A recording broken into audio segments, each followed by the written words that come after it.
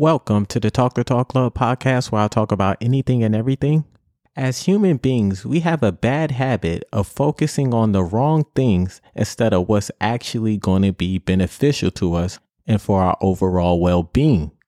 If you're living inside your car, you should be on Indeed instead of Tinder, because I would think having a roof over your head would be more important than getting booty, especially when you don't have a place to get it. Trust me, no one's going to look at your profile and see lives in car and find that attractive, unless she's a prostitute. If anything, they'll probably report you because you're giving off pedophile and rapist vibes. But let's say for the sake of arguing, you managed to get this poor soul to go out on a date with you. Where are you going to take her? You have no place, no money, and clearly no shame.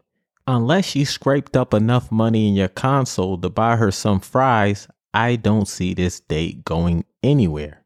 So to avoid life-crippling embarrassment that's probably going to take you years of therapy, I'm going to give you 6 steps on how to focus on what's important to you and what's important to your overall well-being.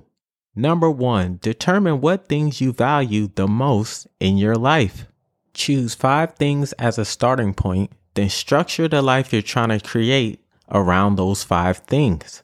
Consciously doing this will serve as a reminder of what you can't and won't live without. And I want to make it very clear, I'm talking about things of value. If you're an addict, smoking crack might seem like a thing of value to you. And you can even make the argument that politicians do it as well. Look at Rob Ford, look at Marion Barry, even Rob Dillons. But the key difference between you and those politicians is they're all dead. And you have to understand it wasn't the crack that made them successful. They just happened to be successful crackheads. So when I say something of value, I mean something that's going to be sustainable mentally, physically, and emotionally, like being closer to family, working out more, treating people better, treating yourself better, finding a job that's less demanding. So there's plenty options you can choose besides smoking crack. Number 2, decide which commitments are important to you. So once you find those 5 things of value, decide which ones are important to you at the moment. Maybe it's going to the gym because you can't distinguish your back from your front and you're sick and tired of not being able to locate where your penis is.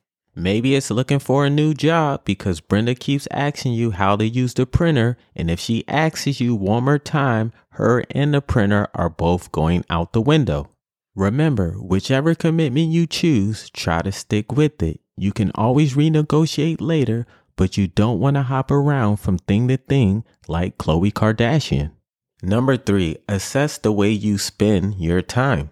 We all have daily routines that involve fixed activities and chores. Assess the amount of time you spend on unnecessary things, and learning how to cut back from those things will give you the ability to focus on your commitments.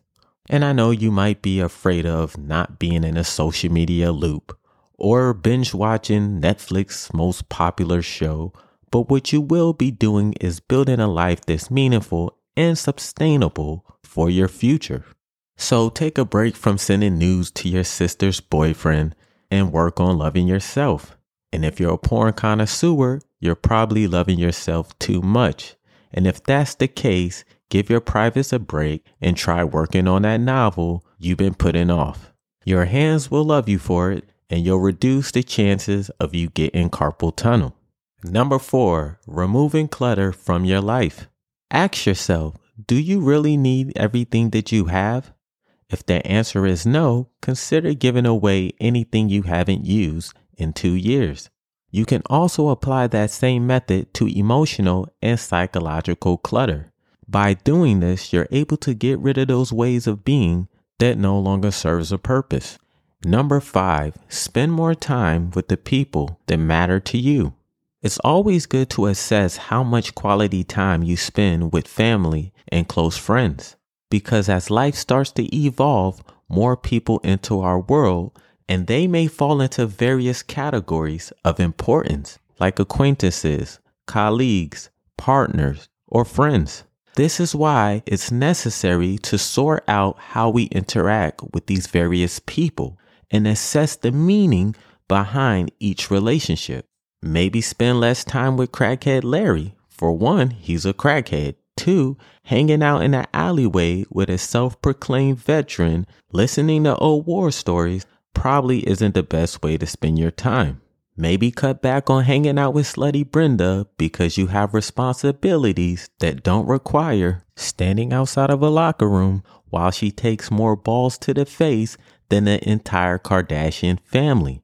Time is precious, so use that time wisely and spend it with those who matter.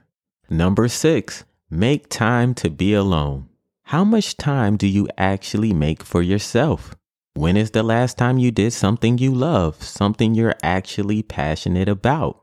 Give yourself more time and the permission to express your creativity and allow yourself to feel alive mentally, physically, and spiritually, because there's plenty of things you can do that don't involve a screen with your hands between your legs, like take yourself out to eat, go on a nature walk, ignore your parents' calls.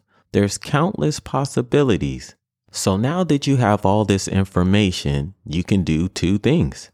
You can apply this to your life to improve it, or be that person living in their car, swiping to the right because they have nothing left. So if you found this information helpful, please comment, like, tell your friends about it. I really do appreciate everybody listening. Once again, it's the Talk the Talk Club podcast, and I'll see you next time.